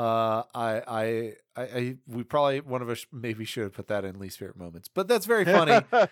Just wanted to put that in there at the end here. Check it out. It's worth a watch. Alrighty, so we are still in bug month. Yeah, we are. Right. So, Corrals. so Rob's Tokyo Signals is up next. Next week, I'll be meeting up with Kaiju. Not Kaiju Kim. Oh my gosh. Hime. Kaiju Hime. I almost said Kaiju Kim again. Kaiju Hime to talk about Kimba, the White Lion. There's an episode with a radioactive grasshopper. There you go. So I'm really excited to talk about that with someone who's a big Disney fan, so that I can make a bunch of Lion King jokes throughout the entire episode. But that'll be a hoot and a holler. Yes, and then at the end of this month, we will be covering The Black Scorpion as the last movie of this month. Underrated film, I think, a little bit. Also a little overrated in a weird way, but I'll talk about that when I get to talk about my least favorite moment next I'm excited. time. I'm excited to watch that. I've literally only watched it once, and it was for the first Kaiju Quarantine.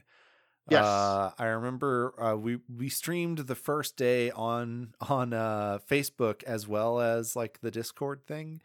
Yes. Just so that we could have a wider audience, and then that ended up like crashing because Facebook was like, "You're doing this illegally." For too long, admittedly.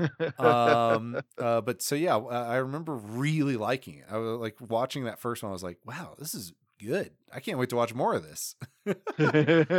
So very excited to talk about it. Yeah, it'll be fun for sure. And then I don't know whose month is next. I'll have to look at the schedule for that. Oh yeah. I think it might be Rob's or it might be a fan month. I can't. We'll have to look. We could save fan month for December and start asking people to vote now. Yeah. That way we get that all lined up, and then the holiday special at the end of the month. True. Yeah, because I already know what I'm doing for November. It's very exciting, but we'll have to. November is going to be a weird one because you guys are going to have to prep probably a month in advance for what I've got Okay, yeah. The earlier you tell me, the better. Anyway, so let me do all the bumps. Yeah. So thank you to all of our patrons who support us. We really appreciate all the help. It helps us keep rolling as we do. So thank you to Behind the Mask 1313, C. Stafford, Kayla Talia, David Noyes, Joe Jura, Jonathan BBQ Nerd, Joshua, Melissa Carter, Big Odillo, Coolman Cottenham, Jag Butcher, Uis, Nathan Towns, Nugget Coon 54, Solid Snake, William Kish, Jack Horowitz, brand new patron as we were recording this episode. Hey. Minya fan. Thank you so much. Nicholas Whale, Taylor Ward, Chris Britt, Eric Schuster, Joshua Lynch, and Oda. Thank you guys so much for supporting the cast. As we said, Cameron, do you have a 1375 for them? Yeah, but listen, you guys aren't gonna like this one. What do you mean?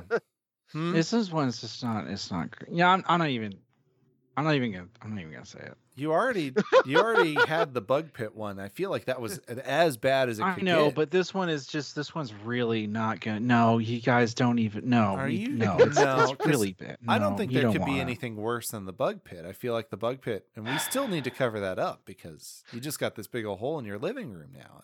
Yeah, I gotta cover that up. Okay, all right. Listen. Yeah. For 1375. Yeah. You can join me on a new business venture where I see if I can monetize the feet pics of giant insects. All right, that's what it is. It is what it is. Well, guys, Tokyo Lives was a fun experiment. I feel like we had a good run of it, and I think we went out on a low note here, if I'm being honest. Low note.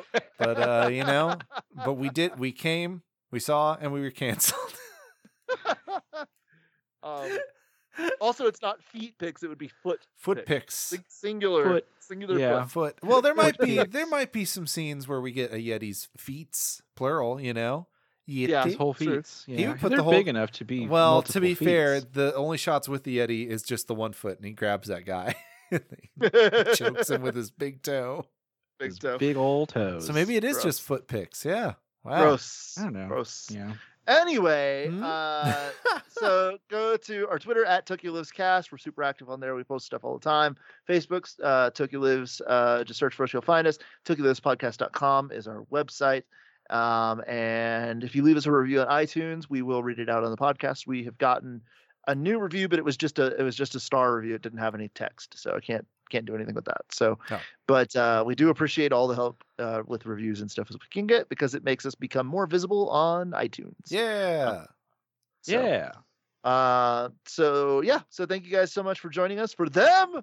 And we'll see you in a couple weeks for Black Scorpion. Woo! Bye, everyone. Bye-bye.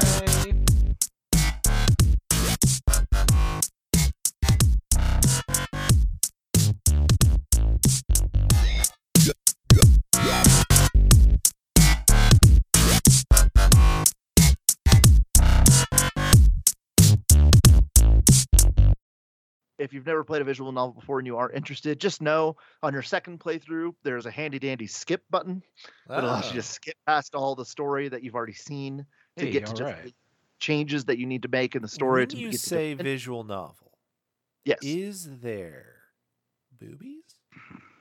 No. Is there? Oh, well, never mind then. Not a porn visual novel. Damn it! Hate to break it to you, but games that damn exist like what?